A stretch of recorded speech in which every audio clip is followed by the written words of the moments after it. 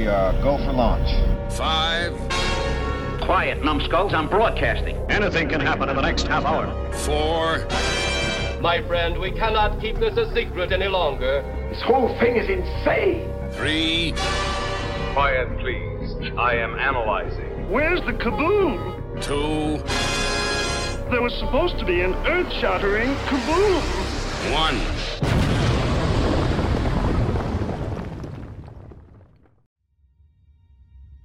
Dave, do you mind if I ask you a personal question?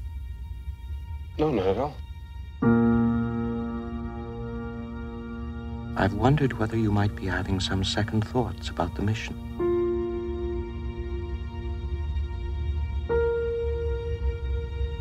How do you mean? Rumors about something being dug up on the moon. I never gave these stories much credence, but particularly in view of some of the other things that have happened, I find them difficult to put out of my mind.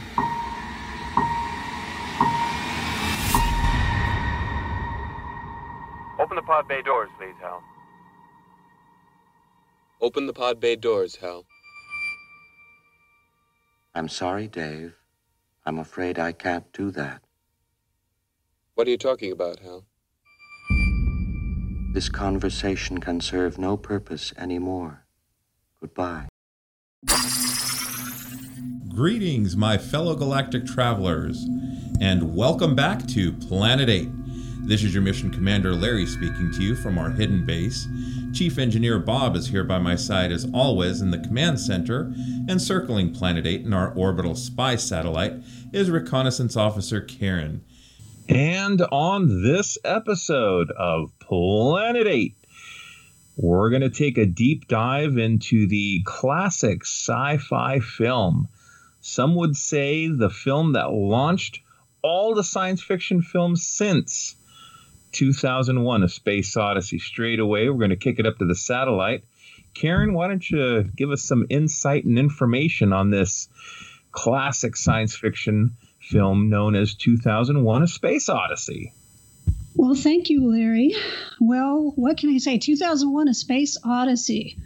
Yes, very much a classic sci-fi film. Some would say maybe the greatest science fiction film of all time. Others would say you have to be out of your mind, but I would be amongst those to put it as kind of the godfather of all science fiction films.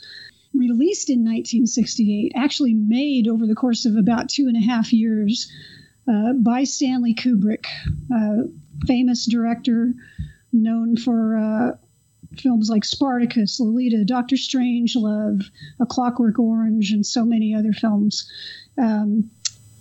This film was also the child of science fiction writer Arthur C. Clarke, a British sci-fi writer considered to be kind of in this triumvirate with Isaac Asimov and Robert Heinlein at that time in the 60s, kind of one of the giants of sci-fi. So when the film premiered in 68, premiered on April 2nd, 1968 in Washington, D.C., this was shot in large format 65 millimeter panoramic, projected on these curving Cinerama screens. It must have been fantastic to see at this premiere. Not really appreciated or understood immediately. In fact, when it premiered, people left the theater, scratching their heads. Some people left during the intermission. The MGM Studios was a little bit freaked out by this. Kubrick himself went back and actually cut 17 minutes of the film. This was mostly dialogue.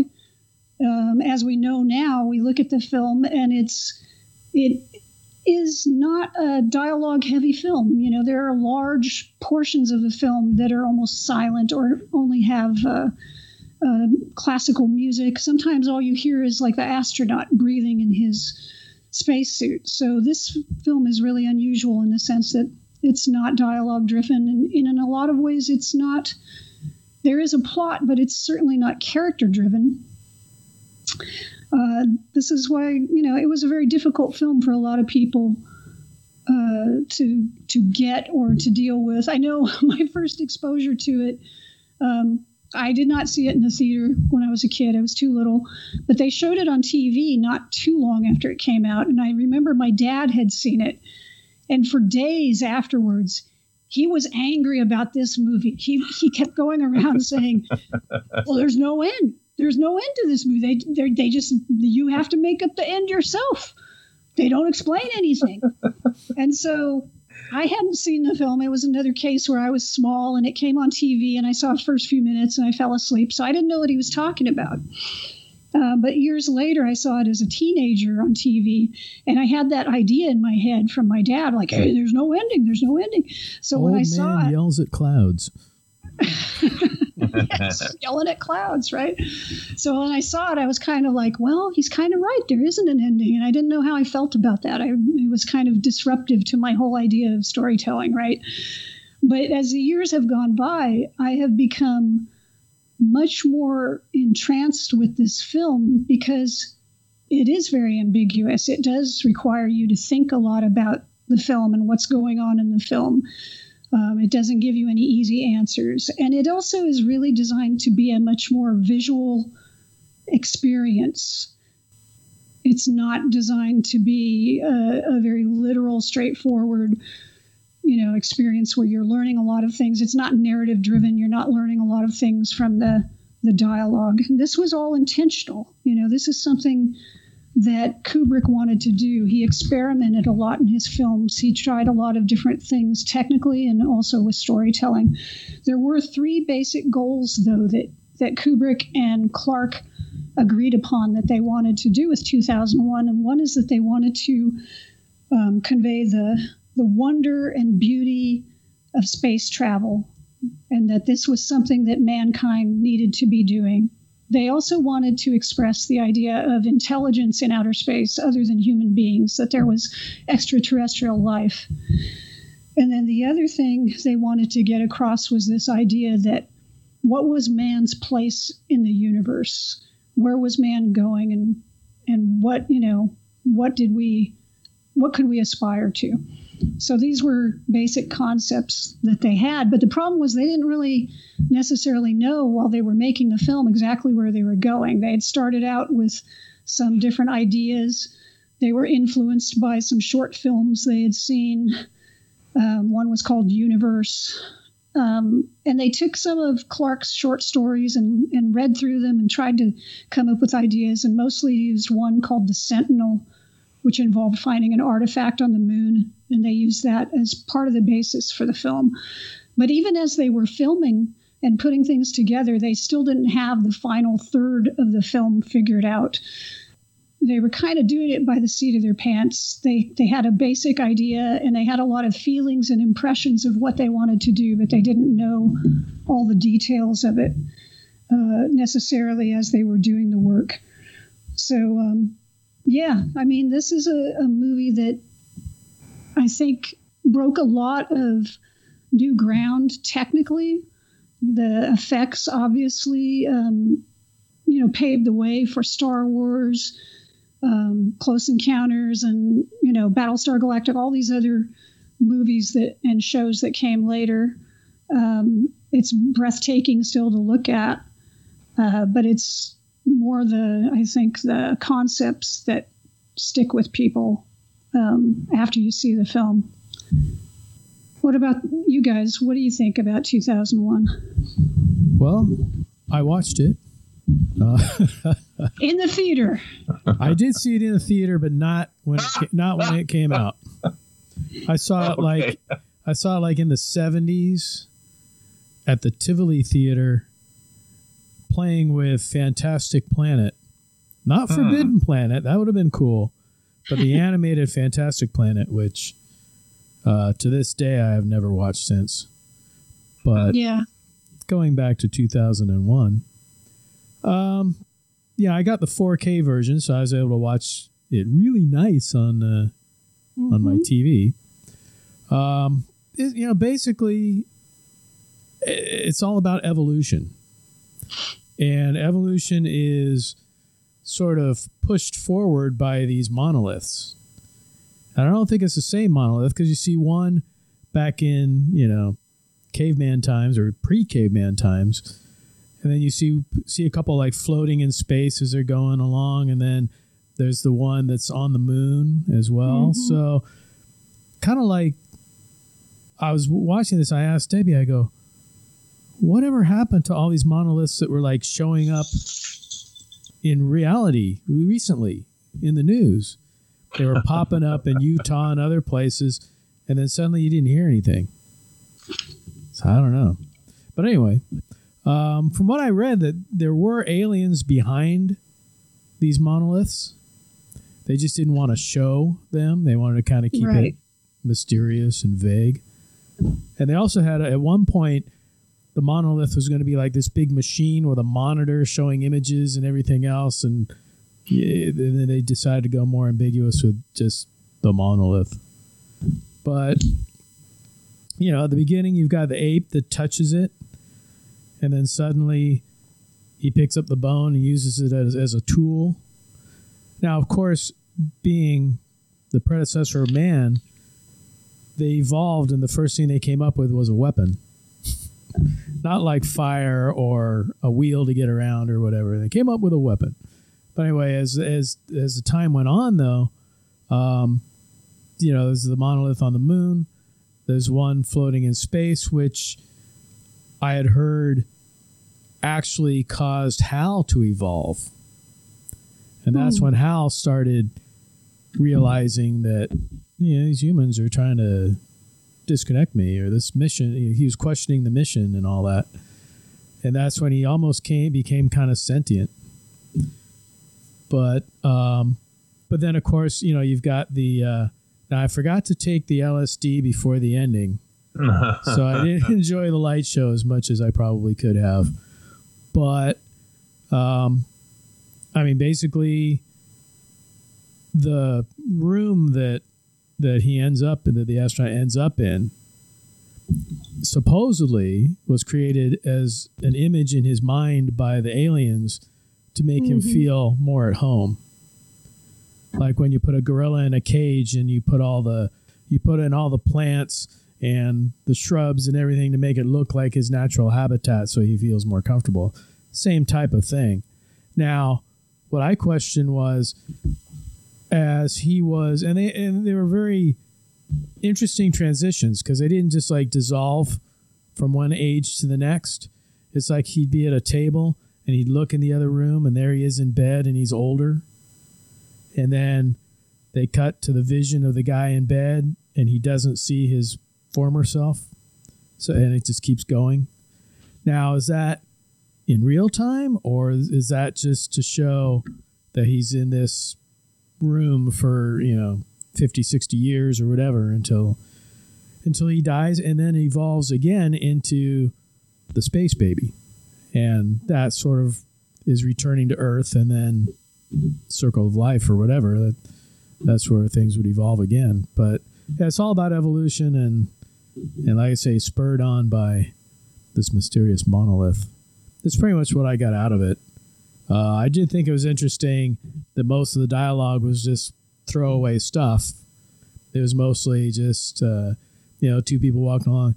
So, how's it going? Nice day. All right. That type of dialogue. It wasn't anything that, like Karen said, advanced the story or gave you any kind of idea of what was going on. The only legitimate dialogue was when they were trying to figure out what to do with Hal, and he's reading their lips. Again, it's not... It's a classic film. It's probably not going to entertain millennials, people that are used to laser battles and everything else. But it is a very, very accurate rendition of what it's like to be in space.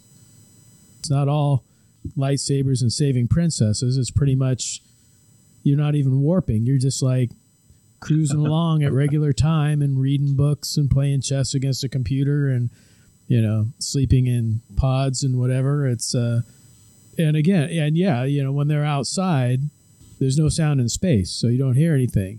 You'll hear his breathing, which is what he hears within his helmet. And then you'll also, like the one scene where he's got to get into the airlock and he blows his hatch and he gets shot into the airlock. That whole scene has no sound whatsoever. No music, nothing, just totally silent. So, well, I mean, you think about the time this was made, right? This is the mid to late 60s. Yeah. This is all during the space race. And of course, the team on 2001 worked very closely. They had some people on the production team who had worked with Wernher von Braun. So this was all very, very accurate to what was going on with our space program, but just projected ahead 30 years. Oh, yeah. I mean, when you see the ships and the satellites and everything else, I mean, when I was a kid back then, I was totally into space, and you'd get these books, and it's like there'd be drawings by NASA of future spaceships, and this is what a spaceship going to Mars is going to look like or whatever. And it's the same type of design. Right. You know, they aren't going all crazy on it. Yeah, they were working with the same people, so they were able to just project, you know, okay, if we take this technology, but we just, you know, imagine what it's going to be like 30 years from now, this is where we'll be. So that's why you don't see the typical rocket ship with fins or flying saucer or what have you. That's why, like the Discovery, you've got this big ball with the centrifuge in it so that you've got gravity for the astronauts, and then the engine compartment is way in the back so that the radiation is not killing the astronauts. You know, it makes complete sense. And all the interiors are like that.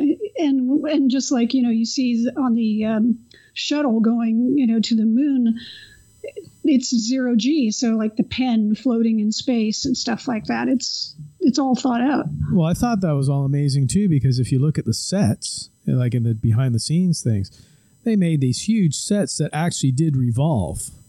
So as they're walking along anti-gravity and they're, you know, walking along a walkway, they're actually turning the whole set as they're walking. And then the pen was interesting because it was just a pen that they had lightly glued to a piece of glass, and they were actually turning this piece of glass in front of the camera, so you would see the pen look like it's floating.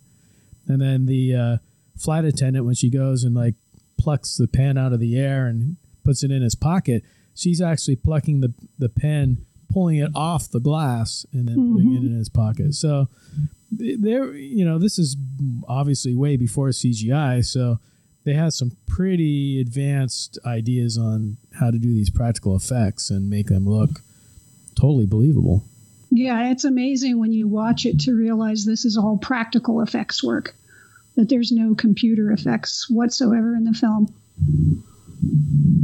I mean, they were even talking on the making of about how they were going to depict stars and, you know, which star fields would move and which would be static, and how they present those, you know, in relation to the ships flying through them, etc. So yeah, definitely a lot of thought going into it. Well, Commander? Larry, you've been very silent so far. 2001. Mundane Conversations in Space. I'm sorry. What was it? 2001, A Space Idiocy? I think that was the Mad magazine version. Yeah, you know, you guys are talking to the man that likes the movie We Will Not Speak Of, whose mother is Martha. It's one thing to watch the movie as a kid, which I did. And then I was fortunate enough to go to Disneyland when they still had the Mission to the Moon ride, which was basically really cool. Just, yeah, exactly. Just basically the seats kind of shaking and you know, lifting up. But it made that ride a little more exciting, I think, for me, having the visuals from 2001. And so then watching it as an adult, right, I agree with Bob, Evolution. I don't know that I would consider it the best science fiction film ever. You know, and one of the things, not to jump too far ahead, but 2001, and then years later they did 2010, and by God, it was almost the same movie. Did either of you read the book? So I saw 2010 when it came out, but I don't think I've seen it since. I think I remember it. It's not as ambiguous. It's more straightforward than that. So. It's very straightforward. I didn't want to watch it again because I didn't want to pollute my purity of essence. As I watched 2001. Larry, I have the book of 2001, and I don't think I've ever read it. So I probably should do that. How about you, Chief? Yeah, I was thinking about that. I never even owned the book, but I don't know if the book explains more.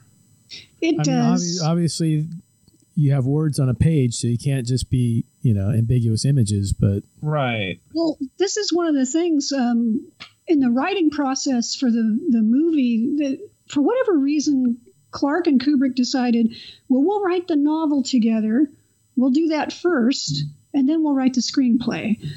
Huh. And essentially what happened is Clark went off to write the novel. Kubrick didn't really write it, but Clark would send him, drafts, and Kubrick would say, oh, okay, yeah, no.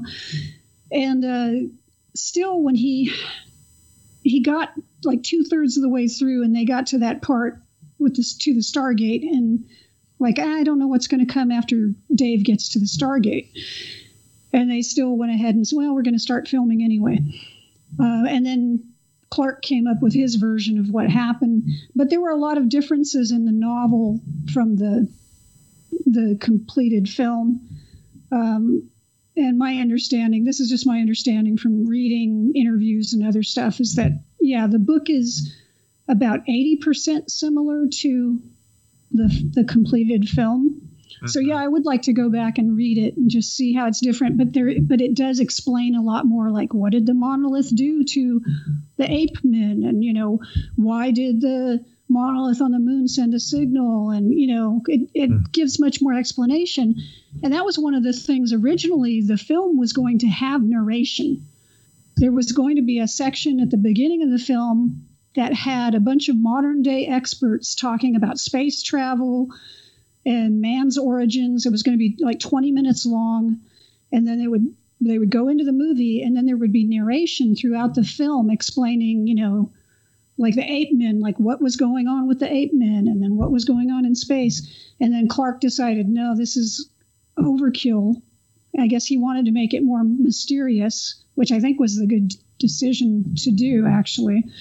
And they just cut all the plans for narration. I think they did have the 20 minutes of the documentary before the movie, but they cut that. I don't know if they ever actually did all the narration for the film.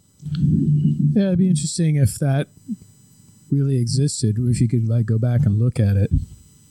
But I know at Clark's death, they did destroy negatives for certain material for his films, and I think the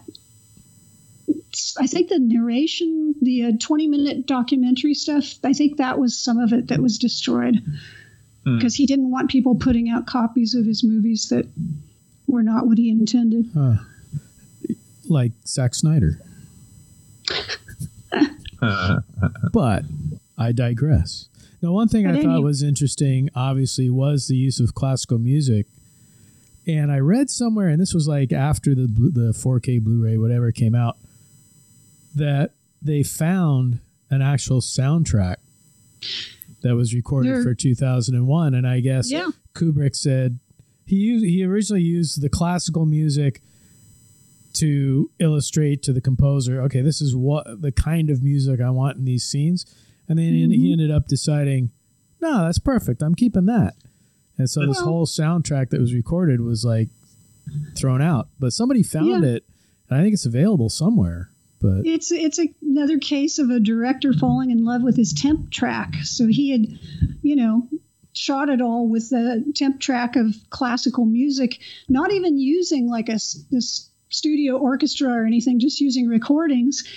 And then they hired Alex North, who was a composer that he worked with on Spartacus, to come in and do stuff. And he said, well, do it like this music I've been using. So North recorded a whole soundtrack, and he thought that soundtrack was going to be used. And he showed up at the premiere expecting to sit in his seat and listen to the soundtrack. And then there's Richard Strauss, Johann Strauss, all these classical composers. So to say he was pissed is putting it mildly. I can imagine. Yeah. But I mean, it works beautifully. It's like, if you think about all the sci-fi films that had come before, you've got theremins and you've got all this electronic music and stuff. So it was a big break. And, again, maybe that paved the way for a John Williams to come in and do a Star Wars with, a big orchestra. I don't know. You can debate that. Yeah, I will say one of the things, and I'm sure this is true for many people who watch the film, is the music. And there was almost a love affair with these versions of space travel. And I think you made a good point. At that time in human history, it was a space race. Mm-hmm. And there was an enamored nation, if not world, with going to the moon and orbiting the Earth. And, the black and white pictures that we saw in video on TV or at Disneyland, there was a romance. And it's still, that part of the movie still works for me to this point. Just the Blue Danube, and that a lot of people have made comments about was it The Last Jedi, the space chase, and it was just two spaceships traveling for 30 minutes of the film. Oh. And, this was a lot different for me. It wasn't a battle. It wasn't a chase. It was just this, almost like watching a ballet. There's a love and an affinity to these visuals. At least that's how I saw it. What interrupted me, of course, was the astronaut. That was a precursor of Darth Vader. But no, when we were watching, Debbie was watching it with me, and when we were going through the whole light show at the end, and he's like floating through there, I said, this is like Spock flying through V'ger. That's true. Same thing. It's like they got enamored by the lighting effects or whatever effects, and just let them go on like way too long. Wow. Well, and they had to do that sequence because the what was it, the memory wall, which was what they were originally going to do, they couldn't get that together, so they had to come in and do something else. So why not? But I mean, they aspired that the Star Trek the Motion Picture was aspiring to be Star Trek's version of 2001, right? It was supposed to be a thought piece. It was supposed to be about where are we, and at the end there's an evolution there, right? Because Decker joins with V'ger and, so on and so forth. So I guess one of the things, we talked a little about this pre-recording, but, the ambiguity of the film is well known. And for some, that's the intrigue of it. For others, that's what causes them to be outraged. But there are a lot of questions. And so, and I know Bob kind of raised a lot of that earlier, but, some of the things like with the ape men, the monolith shows up. So we can assume that this intelligence, whatever it is, God, aliens, whatever, puts the monolith there. And the monolith somehow triggers an evolutionary change in the ape men. Now, after, going through interviews and reading stuff, it's clear that Kubrick and Clark intended there to be some sort of signal or something that physically changed the ape men's minds so that they evolved. But I always thought, I knew that's probably what they intended, but I always thought, what if it was just that this was the first time these creatures had ever seen a manufactured item? If you think about it, they live in an environment where everything is natural. And then there's this perfectly smooth slab that has right angles. They would never, ever have seen anything like this ever before. I would almost think something like that would be enough to cause a change in your brain that could trigger something like that. I don't know. That was just an idea I had, that it could almost cause you to evolve, to start thinking new concepts, to see something so radically different from anything you'd ever seen before. Yeah. That's interesting. I mean, I'm not an expert in interspecies, thought processes, but, in nature, like with apes or, dolphins or whatever, are there scientists? Are there musicians? Do they dream? Do they imagine? What thought processes?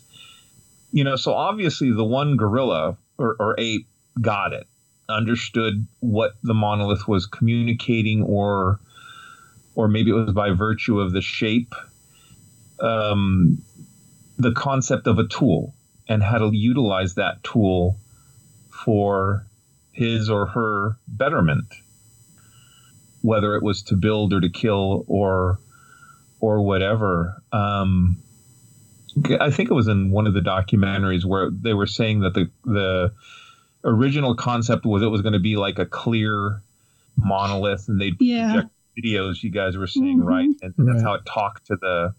Yeah, it just didn't... They actually made a clear plexiglass slab, but it didn't turn out looking very good. It was kind of greenish and weird looking. So then they went with the flat black. Yeah, so I don't know. Some way, shape, or form it helped push evolution, but whether it was by design or... Well, you have that one ape the one that, picks up the bone and starts using it. Right, yeah. He actually went up and touched it. They were all really hesitant to even get near it. And he was the one that walked, went up and actually put his hand on it. Yeah, I don't know I can't remember if the others touched it after that or if it was just... I think they touched it after he does. Okay. So he'd already had some sort of drive or instinct or whatever. A curiosity that overpowered his fear. Mm-hmm. And so that's why I'm saying maybe he was meant to be a leader or a soldier, or there not that there was a predisposition, but there was just something in him. Like I said, some of us are musicians, some of us are natural leaders, some of us are, and why is that? I mean, that's some of us are commanders. Let me ask you this. So it sort of implies this idea that progress only comes with aggression. Mm-hmm. What do you think about that? Well, that was interesting. I think Bob had mentioned something about that earlier, too, that it was an evolution, an aggressive evolution or something of that nature. Well, he, the first thing that he, quote, invents or figures out is picking up a bone and using it as a weapon. I mean, he crushes that pig skull or whatever with it. And, Hal, his first evolution is to try to kill, Dave and the other astronaut. Right. So maybe there is something to, war or aggression pushing us to evolve. Well, then, you kind of have to wonder, was the monolith meant for good, the betterment of humans, or not? I mean, time and time again, not just in science fiction, but in reality, negotiation and understanding, most often works better than aggression. But there's always this, I'm going to do this to you if you don't. And then it's like, well, wait. If you do that, then we'll do this. And then that's going to happen. And then, think of the children. And then it's like, oh, okay, let's, Well, you have to negotiate from a standpoint of power, right? Well, I mean, that's debatable as well. So, I mean, you can stand there and say, well, let's talk about this. And then they smack you in the face and that's it, right? So, You have to at least have something to smack back, if need be. And I don't want to get too political. None of us do. You know, we can kind of go on and on about world events and leaders and dictatorships, but yeah, but it's an interesting premise that mankind's evolution is driven by aggression. It's kind of a sad premise. Well, a lot of the inventions that we have and the progress we've made was through war. War, unfortunately, does speed up a lot of progress. I guess it gives you a sense of urgency. What do they say? You know, we try so hard to avoid it, yet we're so good at it. There you go. I don't know, but if we're not, well, yeah, we're gonna go a philosophical road. Oh, it's like, how deep do we want to go in this? Well, and you know, talking about the ape men, those are really impressive suits made by Stuart Freeborn, who later would make Chewbacca. And I was startled to learn in my reading that the jaws and everything had to be articulated because Kubrick wanted them to be able to eat meat after they, discovered how to kill. And so Freeborn was like, well, we can, we don't have to make the jaws too powerful. We'll just fabricate the meat. And Kubrick said, oh, no, I want to use real meat. and he said, oh, no, that will get messy. The masks will smell. No, it won't look right unless it's real meat. This is another case where Kubrick would just demand on certain details, demand. And the people around him just were like, okay. And they had to come up with stuff. Well, so, it's interesting. Unlike the Chewbacca suit, they were able to utilize Velcro and you could take pieces off if Peter Mayhew had to use the restroom. In 2001, those ape suits, those poor men were peeing and pooping in those suits, and that really created. I was kidding. It made it very real. One thing I was wondering too was, I mean, obviously this came out a year after Planet of the Apes. They came out the same year, I believe. I believe so. Yeah, so it wasn't like one. It's not like one could learn from the other as far as the makeup effects or whatever. Because I mean, if you think about it, it's like Stanley Kubrick wanted his apes to be able to chew meat. Yeah. But on Planet of the apes had to talk and interact and emote. So the ape makeup on Planet of the Apes was, I think, years ahead of what Kubrick came up for 2001. But I think they were trying to achieve very different looks. The ape makeup, I love the ape makeup on Planet of the Apes, but it's a very stylized, kind of evolved ape, whereas the ape makeup for 2001 is still a very primitive, halfway between ape and man. I think it's effective. I really like the way it looks. But again, like to Larry's point, they didn't have to talk. They just basically had to screech at each other. And then at a certain point, they had to have masks that could chew real meat, which the actors really did not enjoy. But which could masticate. Imagine. But, yeah, it was pretty unpleasant stuff. But no, there is a part in one of the documentaries on the Blu-ray where they talk to some of the suit actors that were in the ape suits. In fact, they speak to the one who was the main ape.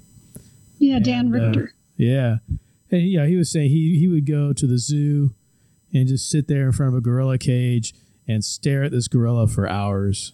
And he'd do that like every day for a week or something, just to learn its mannerisms and movements and how it does things.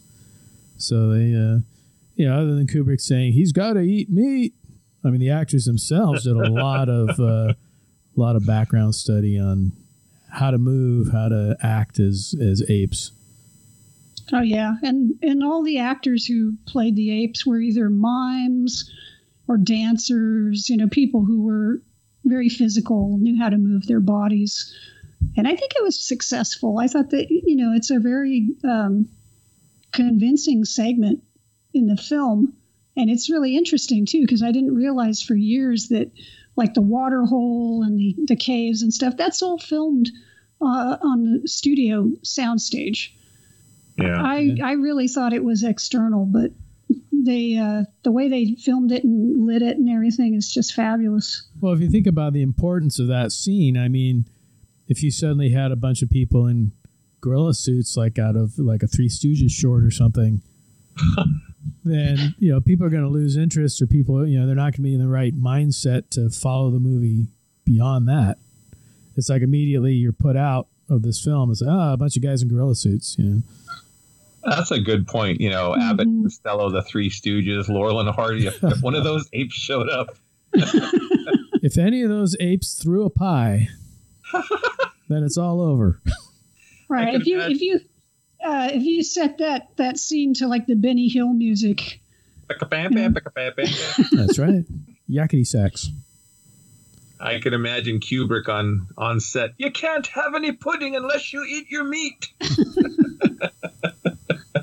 That reminds me, as I was doing my research for this, somebody set the whole sequence of the Infinite and Beyond, where, you know, Dave goes through the Stargate, to Pink Floyd's Echoes. Oh. And it works surprisingly well. It's on YouTube, so if you have like 20-some minutes you want to spend just doing that, it works really well. Getting back to the movie, one of my questions always is, you know, Hal is a very fascinating character, probably the most interesting character in the movie. And thank you, Karen.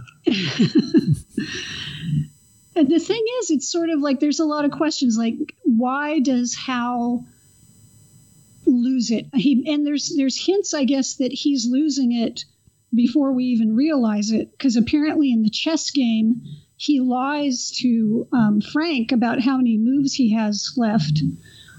I didn't realize this until I was watching one of the documentaries where, you know, he tells Frank when they're playing chess, you know, oh, I think you missed something. And he basically tells him, you know, the next move he'll be checkmate. And apparently there's like 2 more moves that Frank could make. Huh. And then, you know, he tells the guys that, oh, this, you know, antenna is going to go out. And they go out and check it, and there's nothing wrong with it. And so we know something's going wrong with Hal.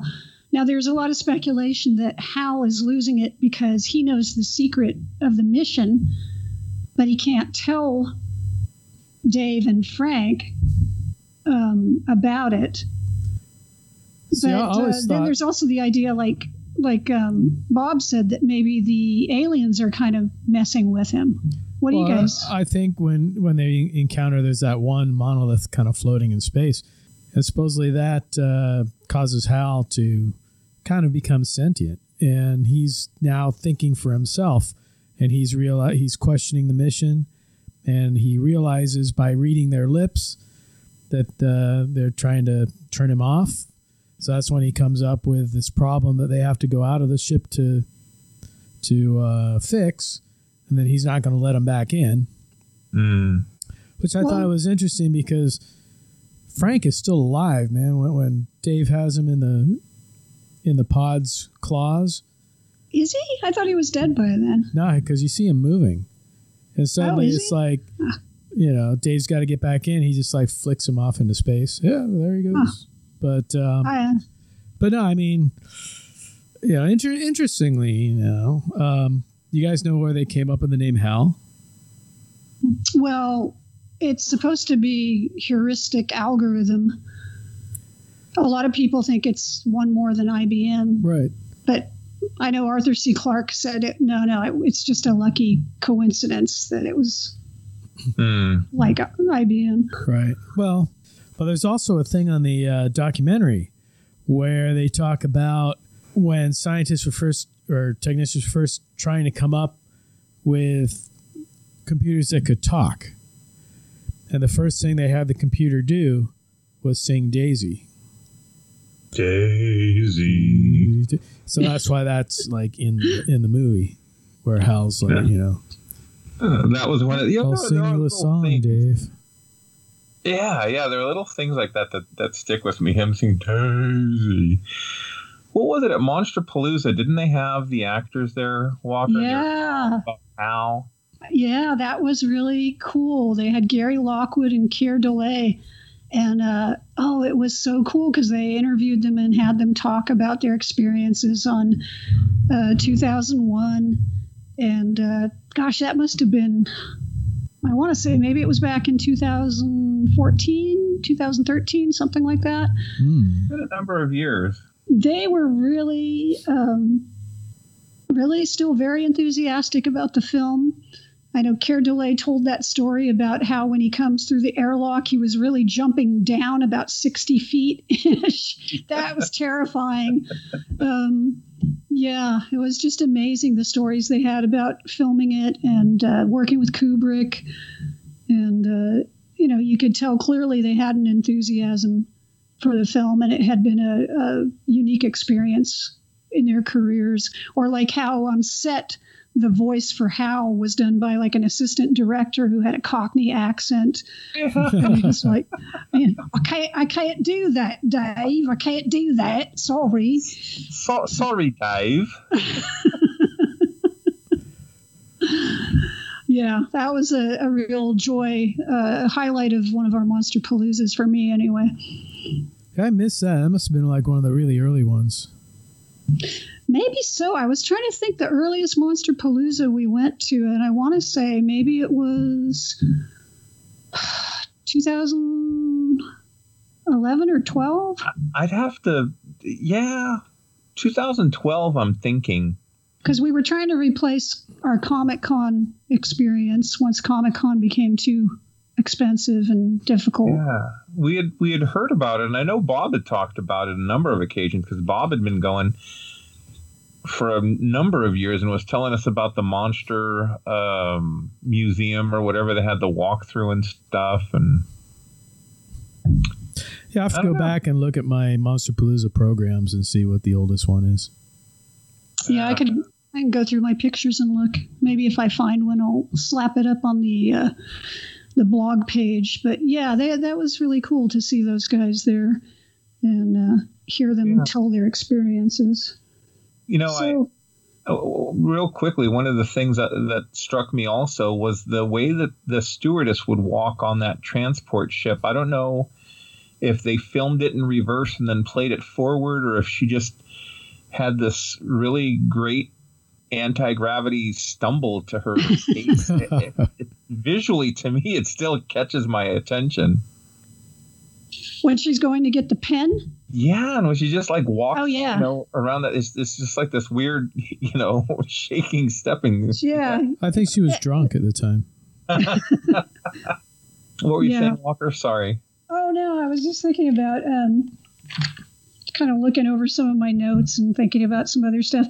Of course, the trip at the end, when Dave goes through the Stargate, everybody knows that like Doug Trumbull filmed most of that with his slit scan technology, which I have watched a couple of things on documentaries now. So I think I understand it, but trying to explain it is difficult. I mean, it's basically a slit with images being pulled past it and the camera being pulled towards the slit. So that's about as good as I can explain it.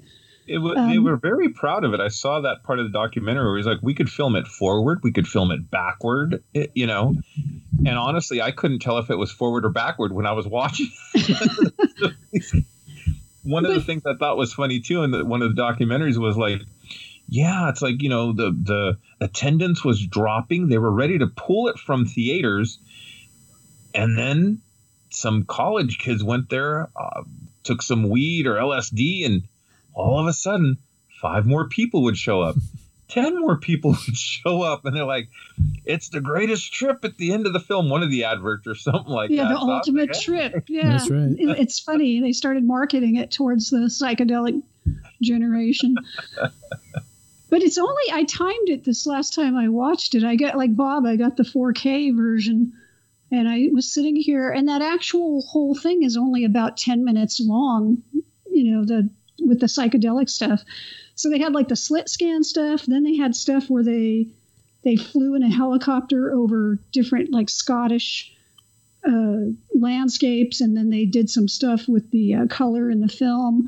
And then they had stuff like the very earliest visual effects that they had done, which were back in New York, where Kubrick had this big tank with like oil and stuff in it, and they would drop paint in it. And so the stuff where you see like the little white blobs kind of shooting out, that's done in like a tank, and it's just little drops of like paint and stuff shooting across with really high exposure photography. They would play stuff like that at concerts later on, or like at the Laserium and stuff. No, yeah, they would use overhead projectors with like a large Petri dish with oil, and then they would drop Jefferson's paint airplane and at the did you guys ever have those bottles with the paint and the glitter and whatever inside, and you'd like shake them up and they'd make all these swirling patterns and stuff? I remember seeing those. Yeah, I didn't have one, but I know what you're talking about. My uncle had like a lava lamp that was similar to, it would like whirl with glitter and oil and stuff in it. And I wasn't on LSD at the time I was a kid, but you just stare at it like, wow. I sure wished he was. Not that you knew. Yeah. But no, I mean, yeah, back then, I mean, you had a lot of stuff like that. You know, you'd have like, you know, lights that would, you know, revolve and swirl and blink behind, you know, prism screens and things. And yeah, I mean, everybody was getting into that stuff. So it's not like, I mean, that was like innovative at the time. Mm-hmm. Well, it's something different to see up on the big screen. I'll give you that much. I mean, we have a pretty big TV here I was watching it on, but I could just imagine, you know, 70 millimeter or whatever, and just. Well, I've been lucky now to see 2001 in a theater. Not, you know, God, I wish I could have seen it back in the days where theater screens were gigantic, but I saw it, I think, in 2016 and 2018 when they, you know, ran it out to theaters again. And it is something, if you get it, well, if you like it and you get a chance to see it in a theater. And if theaters ever open again. Yeah, they will. But, yeah, it's cool. I mean, I enjoy watching it on the TV, but it's something to see it in a theater. And I will say, you know, like, even though I think this is a great science fiction film, this is not a film that I would just, like, if I was flipping channels and it was on, you know, I wouldn't stop and watch it the way I watch, like, a Star Trek movie or Star Wars movie. I can't jump into the middle of, like, 2001 is more of a commitment for me, you know. It's like you have to make up your mind, like, okay, I'm going to sit and I'm going to watch this, because it's like you have to make that deal with it, because I know it is like a thing you have to sit through, and it's not just like wow, wham, bam, you know, lights, cannons. What do you always say, Larry? Kung fu and dynamite. Kung fu and dynamite. Woohoo! You know, it's something you gotta like. It's like sitting in, you know, contemplation or whatever. Kung fu dynamite is a code Kieran and I would use. Like Robert Downey's Sherlock Holmes, and there's just too much kung fu and dynamite in the Sherlock Holmes movie. Just too much action, you know, not enough story. You know, at some point we should do an episode where we go off and make our lists of like the top 10 science fiction movies of all time, and then come back together or something, because it would be, yeah, it'd be interesting to see what we come up with. I'd like to do that in ahead of time, solicit on Twitter and Facebook some of our listeners and see, you know, kind of do a little shout out for Steve or see who comes up with what things that we're working on. One of the things that I think if I watch 2001 again, every time Hal comes on, I'll kind of turn the volume down and do his voice in a Cockney accent. Oh, I know what you've been. I'll read lips. That's why, mate. You dirty bastards. I know what you were going to do. I do feel like it's a movie that every time I watch it, I kind of pick up on something different. It's sort of like I'll read The Lord of the Rings every 3 or 4 years, and I'll get a little something new from it. So I feel like there's enough hidden things in the film. That is cool. That's the kind of love affair I have with Phantasm. It's like I'll watch it again after a while. I'm like, oh my God, I didn't pick that up, you know, before. Mm-hmm. Yeah, I mean, 2001, I can't remember the last time I watched it before watching it for this. It had been a long time.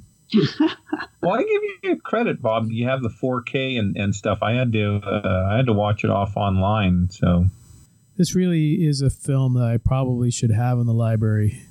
And then went out. I mean, the 4K wasn't even that expensive either. It was pretty cheap. One thing Larry and I had mentioned, I think we were texting about. There's not a lot of product, toys or anything for 2001. But I was thinking there were models at the time that it came out. Bob, did you have any of the models for 2001? No, not even a lunchbox. Ah, man. Okay. No, I didn't. It's like I said, I did not see it when it first came out. It was later on, and it was just kind of like, oh yeah, that was cool. But I didn't get into collecting anything, involved with it. No posters, no stills or lobby cards or anything like that. I don't think there was a lot. I mean, I know Planet of the Apes, had some good marketing, and then later, obviously, Star Trek and Space 1999 and, all that stuff. But you never really saw a lot of, books or posters. Well, it wasn't a movie that appealed to young kids, Sure. I mean, you're not going to have a young kid be able to sit through this movie very well. I mean, there was a tab of acid that was called Hal. So, I mean, that was a little... Yeah, you're not going to see any Mego figures of, Moonwatcher or, Dave. Lego did come out with a monolith back in the 90s. So, yeah, I'll keep my eyes peeled for... I would love to have, a little miniature, thing of, the monolith and the ape men. That would be kind of cool. That would have made a cool Aurora model, but...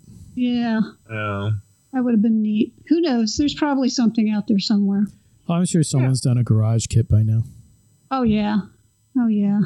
Well, my friends, this was an interesting podcast for me. I enjoyed it. And I am glad you enjoyed it. I hadn't seen the film, like Bob had said, for, a good 5-10 years.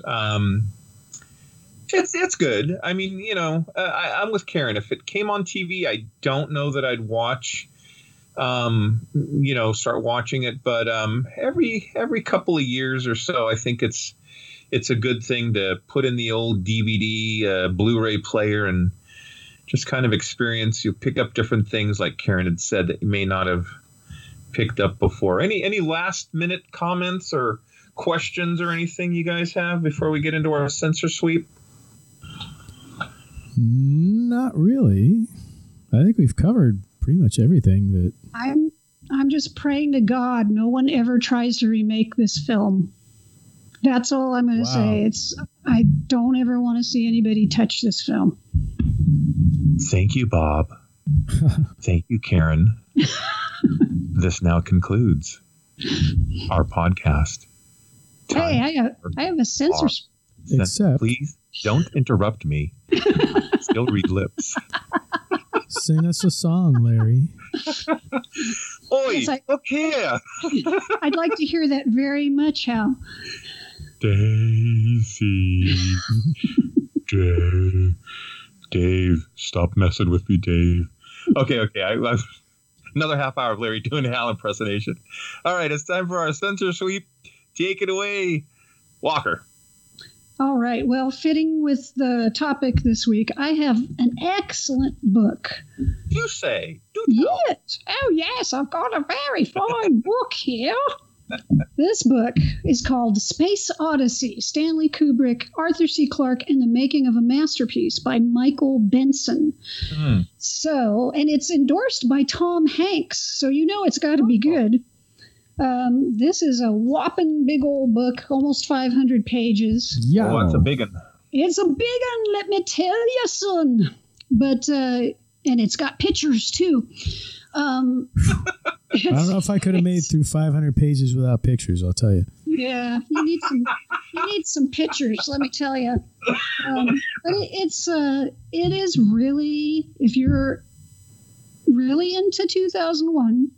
And you really want to know all the details about where the ideas came from, how Kubrick and Clark met, their personal lives, that Clark lived in Ceylon and walked around in basically a towel all the time, things like that. What kind of book is this again? It's an interesting book, Bob. Sounds French. It's it's Swedish. It's men in towels. It's great. But seriously, it's packed full of details about the whys and wherefores of the film, how it was made, the difficulties. It doesn't sugarcoat, but it's also a very fascinating look at Kubrick. So if you are a fan of Kubrick's films, this will give you some insight into him as a director.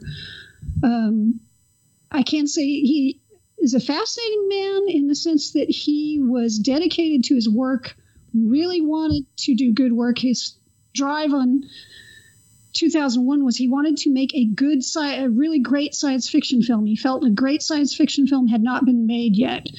But he also was very exacting, and this could be very hard on a lot of the people around him. So, fascinating book. You can get it off Amazon or other fine book retailers, so check it out.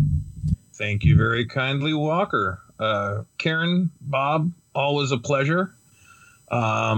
If you're listening to us on YouTube, please comment, like, and subscribe.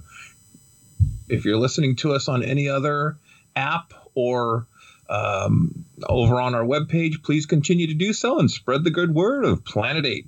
Thank you very kindly. Take care and be safe. On that note, this will conclude this transmission from Planet 8. We would like to thank all of our intergalactic audience for listening. Be sure to head on over to our website at www.planet8podcast.blogspot.com, where you can get more information on this episode's topic. For more conversation, find us on Twitter at Planet8Cast. Or on Facebook at facebook.com/Planet8Podcast. We want to thank you guys for tuning in each and every episode. We look forward to your input and opinions. Until next time, this is Planet 8 signing off. End transmission. By George, he's got it. It is the end.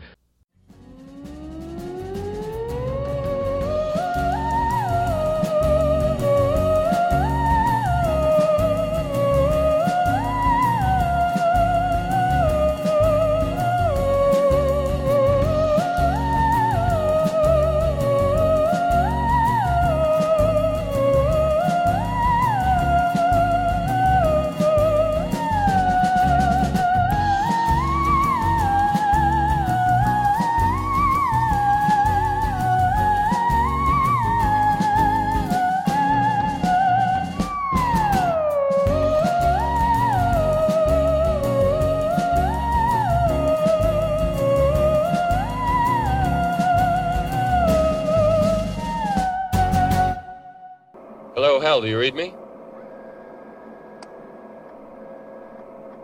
Hello, Hal, do you read me? Do you read me, Hal? Do you read me, Hal? Hello, Hal, do you read me? Hello, Hal, do you read me? Do you read me, Hal?